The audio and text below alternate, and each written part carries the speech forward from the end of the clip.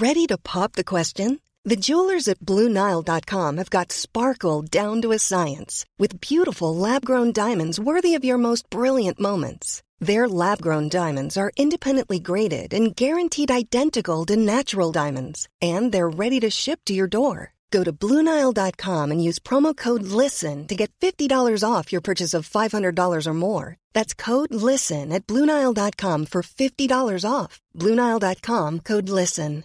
Hey, Dave. Yeah, Randy. Since we founded Bombas, we've always said our socks, underwear, and T-shirts are super soft. Any new ideas? Maybe sublimely soft. Or disgustingly cozy. Wait, what? I got it. Bombas. Absurdly comfortable essentials for yourself and for those facing homelessness. Because one purchased equals one donated. Wow, did we just write an ad? Yes. Bombas. Big comfort for everyone. Go to bombas.com/ACAST and use code ACAST for 20% off your first purchase.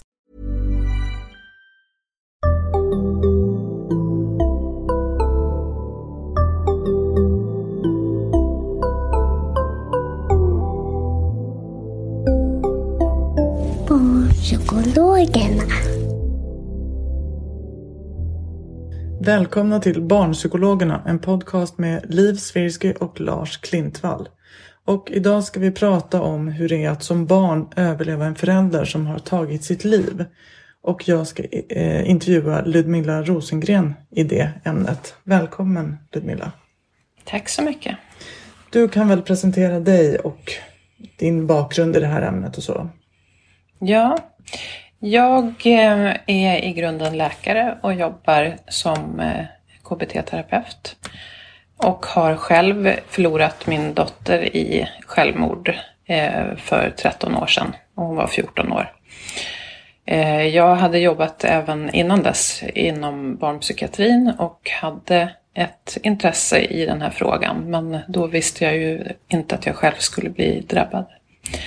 Men efter det så har jag försökt att lära mig så mycket som möjligt och sprida information så mycket som jag bara kan.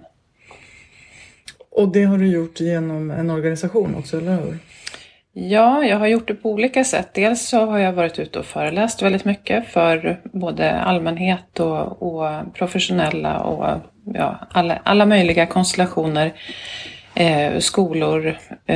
Och sen har jag skrivit en blogg till exempel. Jag har skrivit ett par böcker. Och jag har även varit med och startat Suicide Zero, som idag har ju blivit en väldigt stor och viktig organisation. Mm, just det. Nu har vi då ett lite annat perspektiv idag. Det här med att vara barn till en förälder som har tagit sitt liv. Mm. Men jag tänker ändå att vi börjar lite brett. Hur vanligt är suicid i Sverige idag i olika åldrar? Det är ju jättevanligt. Man har ju ofta inte en riktigt bra koll på hur vanligt det är. Men om vi gör en grov jämförelse så är ungefär 1500 personer per år tar sitt liv. Och om vi då jämför med trafiken så är det ungefär 200 stycken eller strax under nu. Och drunkning är ungefär 100. Så att det är ju en jättestor andel av de som dör som är just självmord. Och det är ju märkligt att man kanske inte känner till det. Och det är väl karaktäristiskt just för det här ämnet. Att det är så mycket tabu och okunnighet och rädslor kring det. Mm. Och det, om vi tänker då att det är faktiskt mellan 4 och 5 personer i Sverige som tar sitt liv varje dag. Och ett barn om dagen förlorar en förälder i självmord. Mm. Det är så vanligt. Så vanligt är det. Hur ser de här 1500 ut fördelade på olika åldersgrupper? Ja, om vi tänker på först över tid och vad som har hänt så har ju självmorden faktiskt minskat. Och det är ju inte heller någonting som man kanske tänker spontant, utan man kanske tänker att det har ökat för att vi faktiskt pratar mer om det. Mm. Alltså jag menar inte att det ökar för att vi pratar om det, utan tvärtom, utan att man blir medveten om det och att det är därför som det kan te sig så. Men tittar vi på från 80-talet och fram till nu så kan man väl säga att antalet har halverats. Eller självmordstalet har halverats i alla fall. Och åldersfördelningen är att det är vanligast i åldrarna mellan 45 och 65. Så den allra vanligaste personen som tar sitt liv, det är en man i 50-årsåldern. Som kanske har blivit av med sitt jobb eller en skilsmässa eller någonting sånt. Så det är väl eller den vanligaste personen. Men sen så finns det ju en hel del barn som tar livet av sig också. Det är ungefär, om man pratar om upp till 24 år, så är det kanske någonstans mellan 150 och 200 personer per år i Sverige. Och under 15 så kanske det är runt mellan 6 och 10. Men det betyder ju att den här mannen då, som är den vanligaste, ofta kanske har barn. Ja, exakt. Så att, och den här minskningen som jag pratade om, den är generell. Men tittar man på åldersspecifika grupper, så är den yngsta gruppen är väl den som inte har minskat då. Alltså den upp till 24. Utan tyvärr så ser man det har stagnerat eller en lätt ökning. Det är lite grann beroende på vilket tidsperspektiv man tittar på det. Vad vet man då om de här barnen som överlever en förälder? Hur mår de? Ja, det är ju en väldigt stor riskgrupp för att själv drabbas av socialt utanförskap, psykisk sjukdom och självmord. Så att det är ju en otroligt viktig grupp att uppmärksamma. Och där kan man säga att barn i sorg är ju generellt sett komplext. Men just när självmord är inblandat så blir det ju så mycket mer komplext. För hur sorgen ser ut. Och det är ju inte bara för barn, men kombinationen barn och sorg i självmord är extra komplex. Så och hur brukar de må? Hur ser förloppet ut och så? Men om man tänker så här, att man har ju sina föräldrar som fasta punkter i livet, och att det är de som ger en trygghet och vägledning. Och sen då, om en av föräldrarna försvinner, så är det ju två saker i hela. Det ena är ju att den ena av de här trygga vägledande personerna som man behöver i en sån här situation faktiskt är borta. Och det andra är ju att den föräldern som är kvar antagligen själv är i djupaste sorg och chock och så vidare. Så det är väldigt lätt att barnen kommer lite i kläm och inte får det fokus kanske som de skulle behöva, och de kanske inte heller tar den platsen, därför de vill inte göra det värre för föräldern som finns kvar. Och till det så kommer ju att just när det är självmord så vill man inte som omgivning kanske ställa så mycket frågor. Och det är man ju rädd. Döden och sorg är ju folk rädda för att prata om överlag, men särskilt då när det är självmord. Och det gör att barnet blir väldigt ensamt i sin sorg.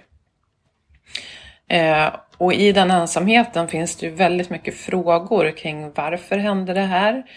Var det för att jag var jobbig? Var det för att jag sa det där eller inte lyssnade när hon sa att jag skulle göra det där? Jag borde ha gjort på ett annat sätt och så vidare. Så det är ju otroligt mycket skuld.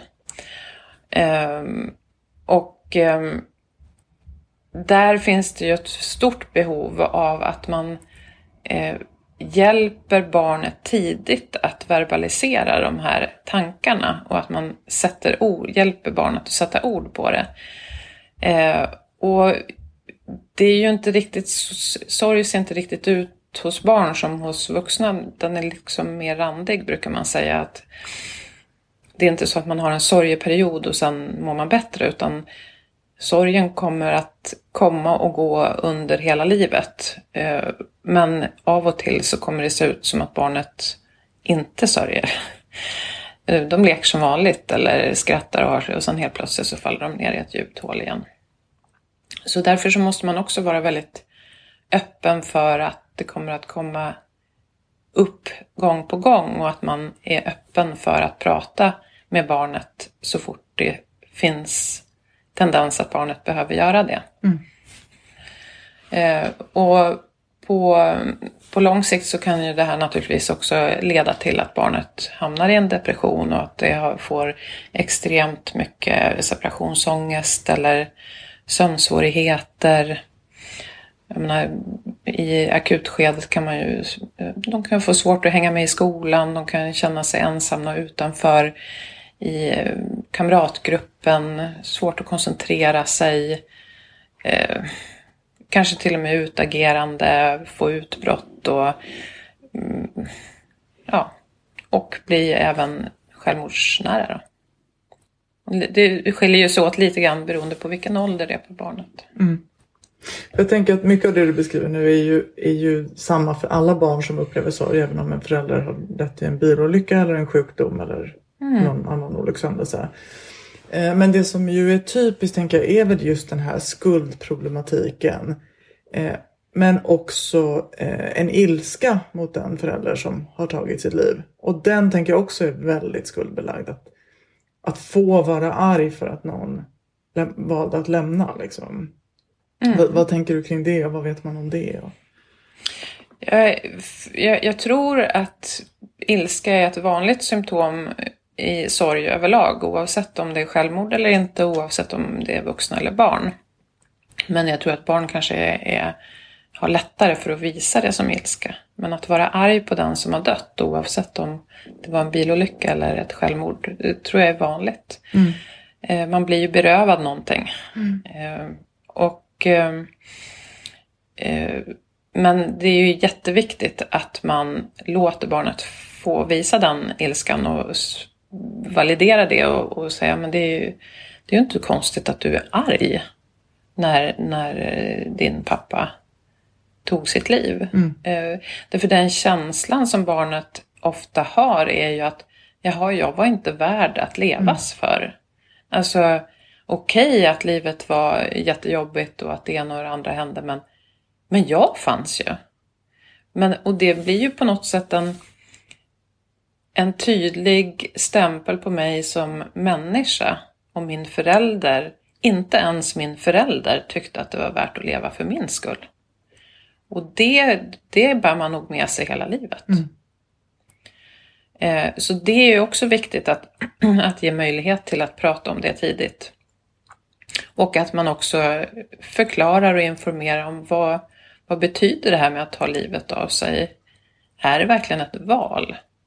Nej, det är det faktiskt inte. Därför att just då så är hjärnan liksom kidnappad. Man är sjuk. Man tänker inte klokt. Och man har så ont i själen så att man ser inte någon annan väg ut just då. Och man tror att det är bättre för alla andra. Men det här är ju för att man är sjuk då. Så man måste ju på något sätt förklara att det här är inte ett rationellt val. Utan det är faktiskt så att man just då inte ser någon annan väg ut. Och att det inte har någonting med barnet att göra. Det är aldrig någons fel.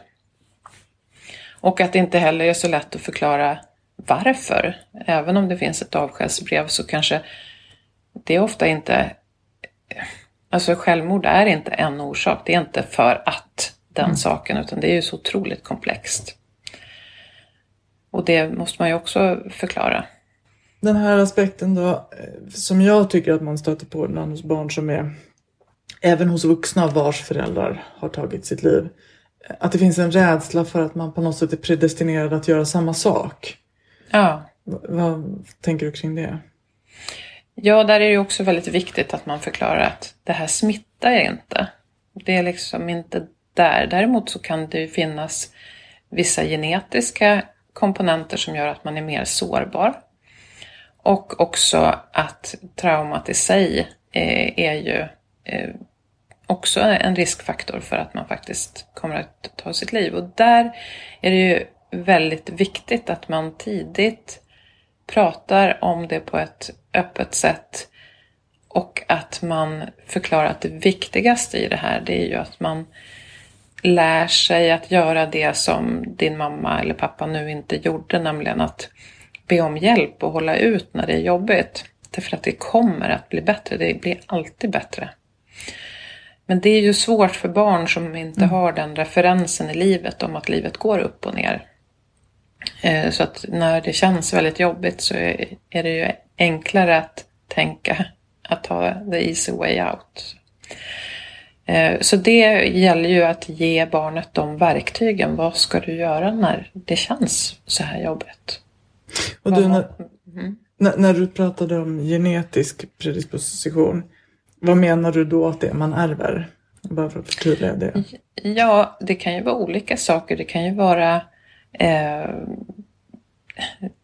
ju vara till exempel depressionsanlag, om man tar det enklaste då. Men även andra personlighetsdrag som rigiditet eller dikotomi. Jag menar, det finns ju många sådana saker som man kan ärva eller lära sig av sin förälder förstås också.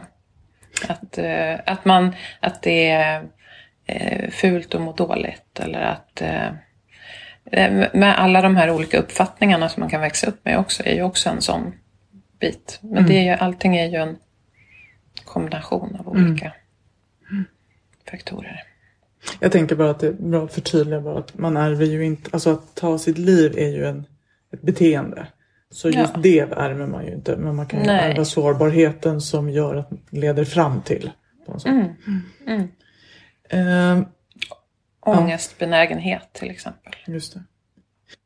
Och har man då inte de redskapen, om man inte har lärt sig hur man hanterar sin ångest, så kan ju det bli ett problem. Annars så behöver det ju inte bli ett problem. Så det är ju där man ändå har mycket att vinna på att stötta och hjälpa. Tänker att mycket av det du säger nu också handlar om att jobba preventivt. Alltså att om vi kan, att alla barn behöver få lära sig de här sakerna. Alltså eller hur?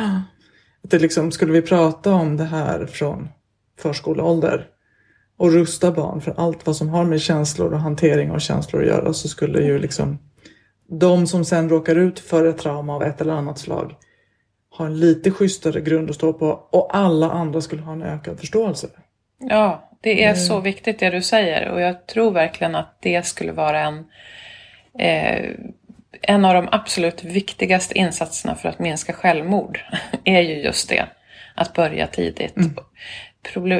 Problemet är ju att förskollärare och lärare inte är skolade i att prata om de här sakerna, och behöver ju både tid och få den utbildningen eller kunskapen för att kunna göra det. Men om vi skulle kunna rusta barn på det sättet, då skulle vi ju få helt andra vuxna som tar hand om nästa generation. Så att jag tror det är verkligen, skulle jag sätta in en enda insats så är det just där. Eller hur? Det skulle ju spara så enormt mycket pengar i. Alltså jag tänker att det skulle minska all form av psykisk sjukdom. Ja. Det skulle spara mycket pengar i andra änden. How would you like to look 5 years younger? In a clinical study, people that had volume added with Juvederm Voluma XC in the cheeks perceived themselves as looking 5 years younger at 6 months after treatment. Look younger, feel like you. Add volume for lift and contour in the cheeks with Juvederm Voluma XC. Reverse signs of aging by adding volume to smooth laugh lines with Juvederm Volure XC. For important safety information and to find a licensed specialist, visit Juvederm.com. That's JUVEDERM.com. Not for people with severe allergic reactions, allergies to lidocaine, or the proteins used in Juvederm. Common side effects include injection site redness, swelling, pain, tenderness, firmness, lumps, bumps, bruising, discoloration, or itching. There's a risk of unintentional injection into a blood vessel, which can cause vision abnormalities, blindness, stroke, temporary scabs, or scarring. Talk to a licensed specialist to find out if it's right for you. Ready to pop the question? The jewelers at BlueNile.com have got sparkle down to a science with beautiful lab-grown diamonds worthy of your most brilliant moments. Their lab-grown diamonds are independently graded and guaranteed identical to natural diamonds, and they're ready to ship to your door. Go to BlueNile.com and use promo code LISTEN to get $50 off your purchase of $500 or more. That's code LISTEN at BlueNile.com for $50 off. BlueNile.com, code LISTEN.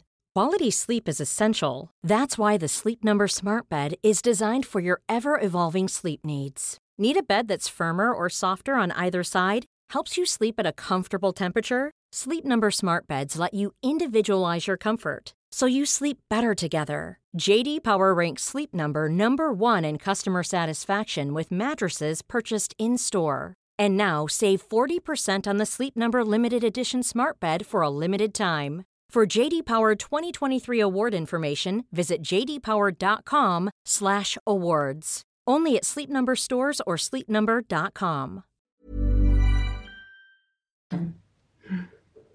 Du, är det någon skillnad? Ser man någon skillnad i hur barn tar det här beroende på ålder? Det bör man väl göra, men också kön.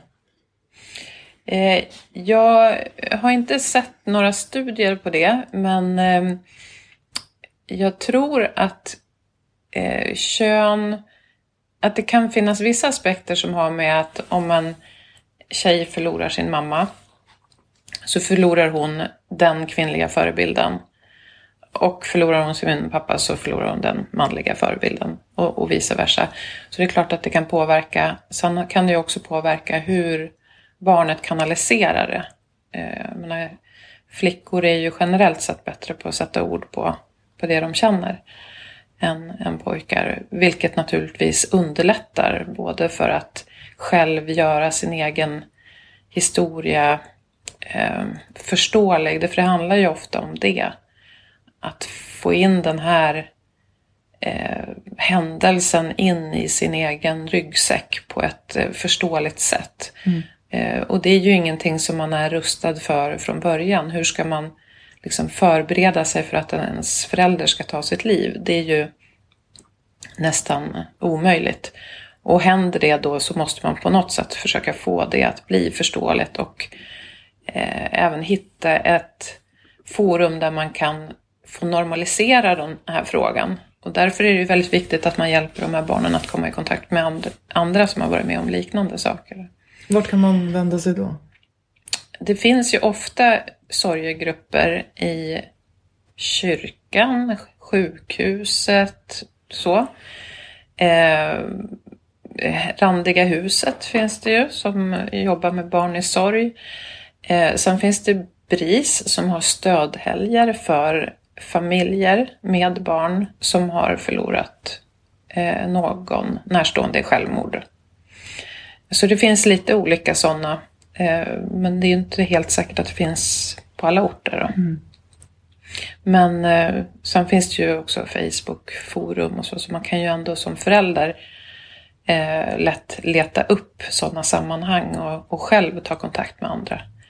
Jag tror att det är väldigt viktigt. Därför att det är ingen annan som egentligen förstår. Jag menar, kompisar som inte har förlorat en förälder kommer man inte kunna prata med på ett så enkelt sätt som någon som faktiskt har varit med om någonting liknande. Så det skulle jag uppmuntra. Just att få det att bli normaliserat och få en referenspunkt och lättare kunna prata om det. Jag menar, bara en sån enkel sak. Ja, nej, men min mamma hon ställde sig framför tåget. Hur gjorde din pappa? Nej, men han hängde sig. Jag menar, den diskussionen, den kan man ju inte ha med någon annan. Men det är väldigt viktigt och värdefullt. Och till och med att man kanske kan raljera och skämta om saker som man aldrig skulle kunna göra med någon som inte har varit i samma situation. Finns det något läge där man bör tänka att man ska söka behandling för de här barnen? Alltså, jag menar, grupp kan ju vara väldigt behandlande, men söka sig till BUP eller någonting liknande. Ja, och alltså i första hand så är det ju bra om det finns både den andra föräldern men kanske någon annan vuxen i omgivningen, lärare och så vidare. Att de är öppna för att prata om det och fråga och prata om den döda föräldern också. Och inte undvika ämnet utan tvärtom. Liksom, hur lång tid har det gått nu egentligen sedan din mamma dog? Hur känns det någon skillnad nu jämfört med precis efter? Jag menar, man kan ju öppna upp med lite sådana frågor. Så att man ändå visar att det här, jag kan prata om det, jag finns här liksom. Därför att det handlar ju mycket om de vuxnas rädslor kring barns sorg. Det är nog något av det värsta man vet som vuxen. För att man ser ju verkligen hur ont det gör och man kan tänka sig in i hur ont det gör och man vill inte ens närma sig det själv. Men det är ju det som behövs. Och stanna kvar och hålla sig nära även rent fysiskt. Krama, liksom finnas där. Men så det är väl det viktigaste. Och sen får man vara beredd på att det här kommer ju ta många olika vändor. Och barnet måste få svar på de frågor som det ställer. Man behöver inte gå in och liksom, eller man ska inte naturligtvis för en 5-åring hålla ett föredrag om exakt hur det gick till och hur hon såg ut och liksom, utan att man har fått de frågorna. Men om man får frågan så måste man svara på det. Om man får frågan varför dog mamma? Ja, hon hade det jättejobbigt och trodde inte att det skulle bli bättre. Och så tog hon livet av sig. Ja, hur gjorde hon? Och så får man berätta det. Men man behöver inte ge mer detaljer än vad barnet efterfrågar. Men sen får man vara beredd på att det här är inte bara ett samtal som man ska ha en gång. Utan det är inte så att okej, nu tar vi det här samtalet och sen lägger vi locket på resten av livet. Utan det här måste ju ske kontinuerligt. För det kommer ju komma nya frågor. Och får man inte svar på sina frågor så kommer man antagligen måla upp någonting som var ännu värre än hur det faktiskt var.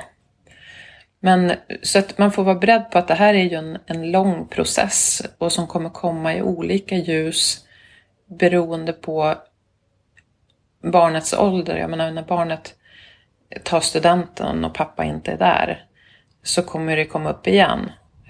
När barnet tar ett körkort och mamma inte får se det, då kommer det upp igen. Så att det här kommer ju komma i nya dagar när personen växer.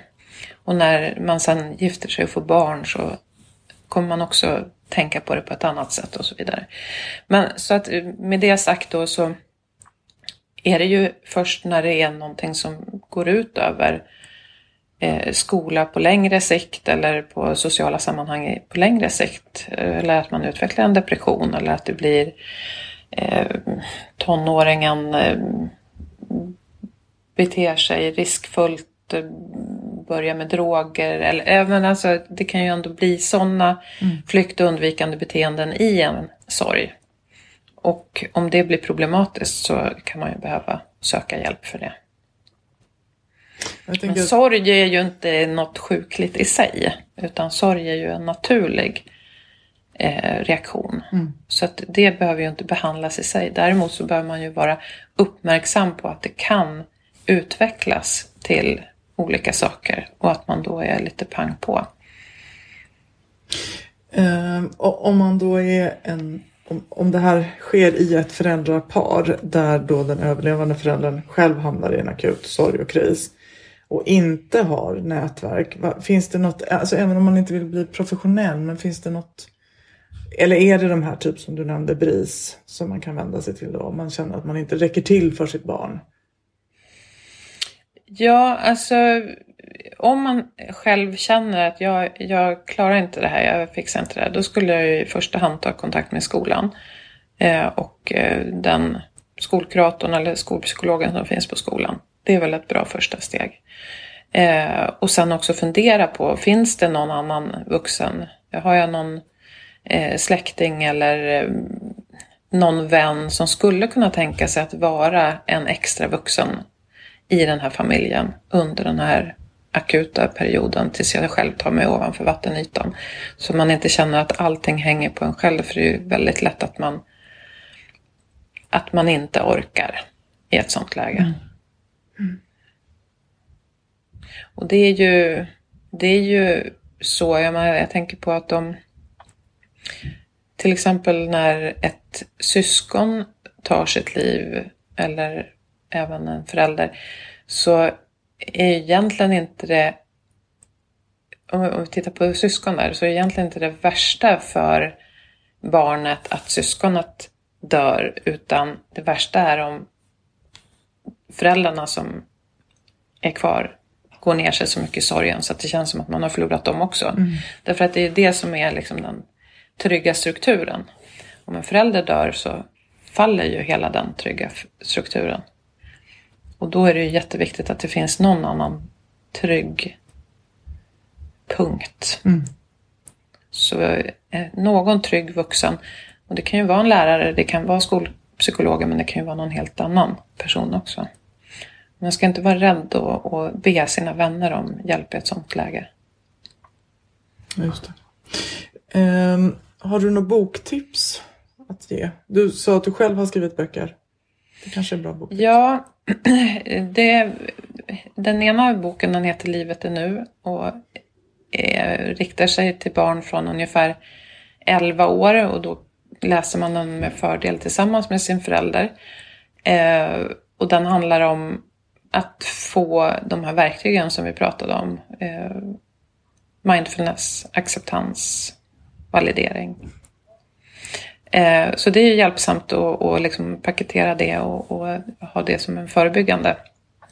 Den boken kanske inte är den mest optimala i ett akut läge, utan det är mer att man ska göra det innan barnet börjar må dåligt.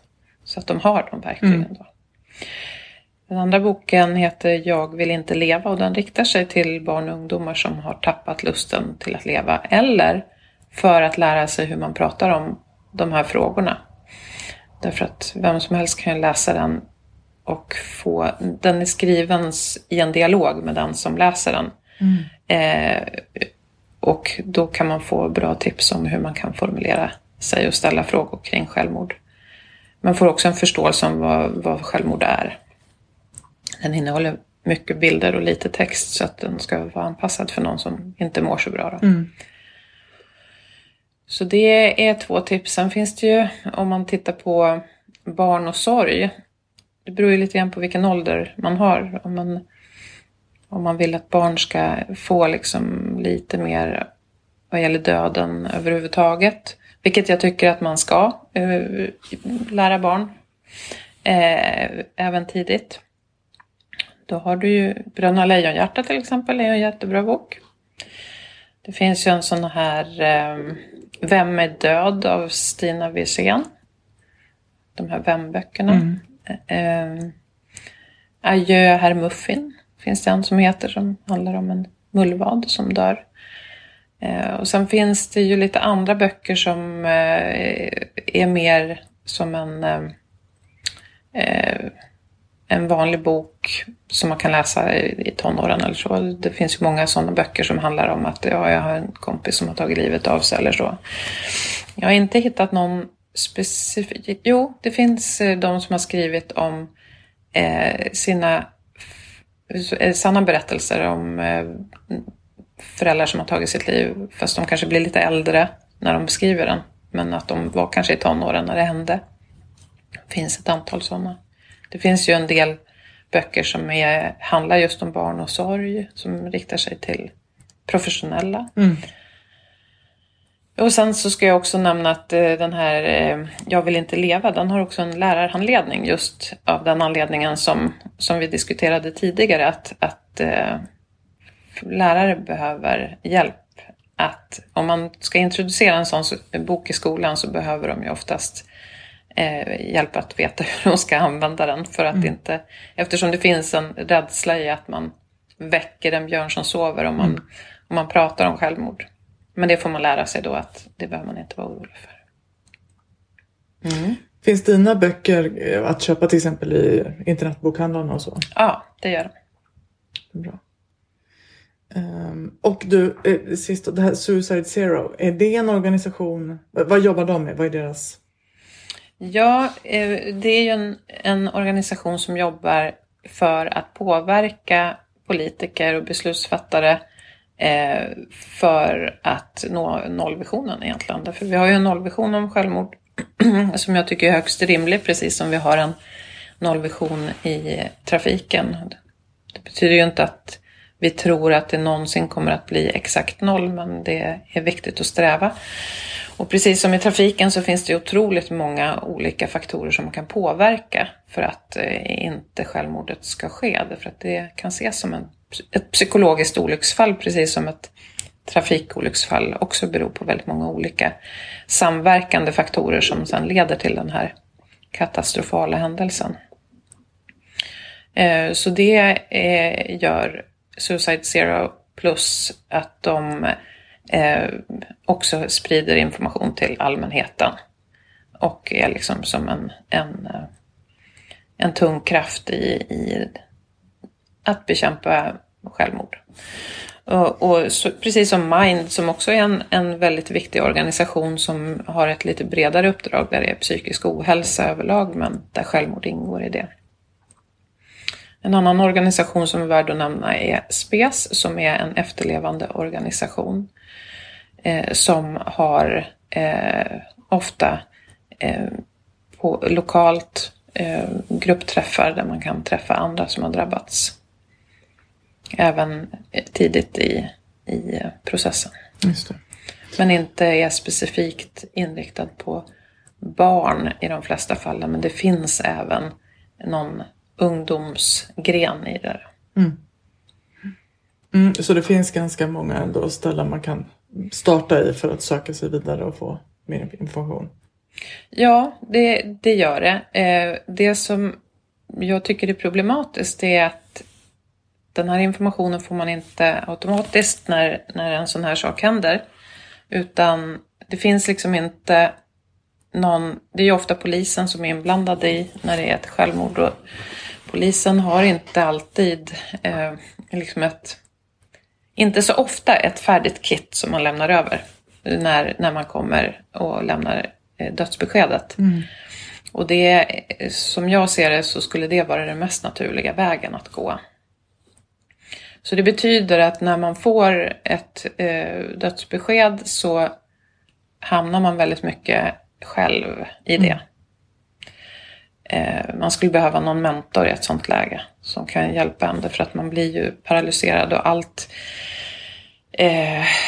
Jag menar, det är ju de mest enklaste sakerna som att plocka ur diskmaskinen eller laga mat som alltså man orkar ju ingenting i början av en sån process. Och det är ju viktigt att man ändå på något sätt försöker hålla rutiner för barnen i familjen. Så att inte allting bara faller, utan att man försöker fortsätta med aktiviteter och gå till skolan och sådana saker i möjligaste mån. Eller så fort som möjligt efteråt, så att det inte blir ett för stort avbräck i vardagen för barnet också. Och där kan man ju hjälpa till på olika sätt också. Men dels så är det viktigt att barnet får vara med i begravning eller bestämma kista och så, alltså i den mån som barnet är intresserad av det och beroende på ålder förstås, men att de kan känna sig delaktiga. Och att man kanske gör ett minnesbord med ett foto och ett ljus, och att man kanske hjälper barnet att göra ett fotoalbum på sin mamma, eller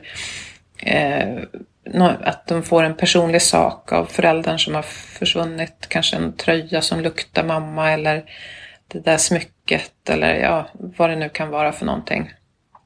Ett annat tips är att man planterar någon slags minnesträd i trädgården om man har någon sån. Och också ett tips är att man har som en oroslåda som om barnet kan verbalisera och skriva ner vad den tänker på, så kan den varje gång det kommer en sån tanke lägga en lapp i den här lådan, och sen så tar man upp det tillsammans. Kanske på kvällen när man ska gå och lägga sig, att man diskuterar, eller på helgen, eller när man nu tycker att det, så att man kan samla upp alla de där olika tankarna som kommer. Och sen är det viktigt att man uppmärksammar både födelsedagen hos föräldern och dödsdagen. Så att därför det är sånt som man tänker på. Alla tänker på det.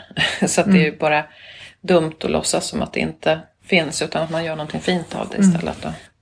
Tack Ludmila för väldigt konkreta och tydliga tips.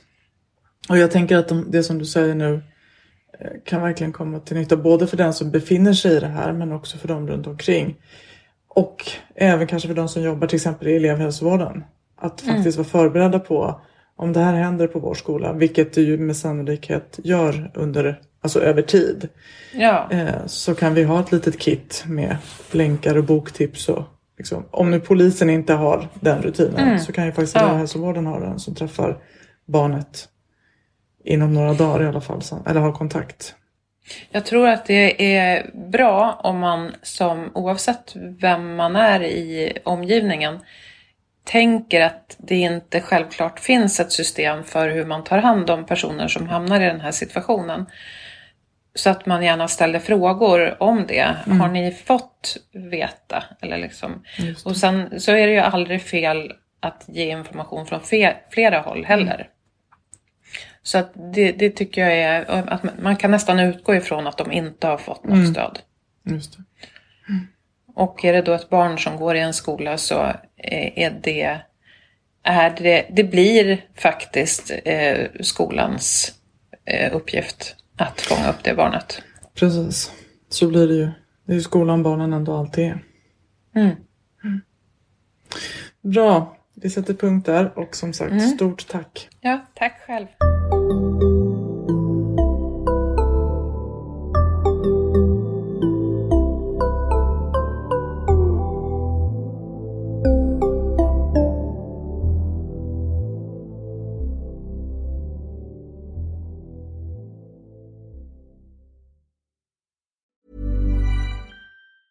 Mom deserves the best, and there's no better place to shop for Mother's Day than Whole Foods Market. They're your destination for unbeatable savings, from premium gifts to show-stopping flowers and irresistible desserts. Start by saving 33% with Prime on all body care and candles. Then get a 15-stem bunch of tulips for just $9.99 each with Prime. Round out Mom's menu with festive rosé, irresistible berry chantilly cake, and more special treats. Come celebrate Mother's Day at Whole Foods Market.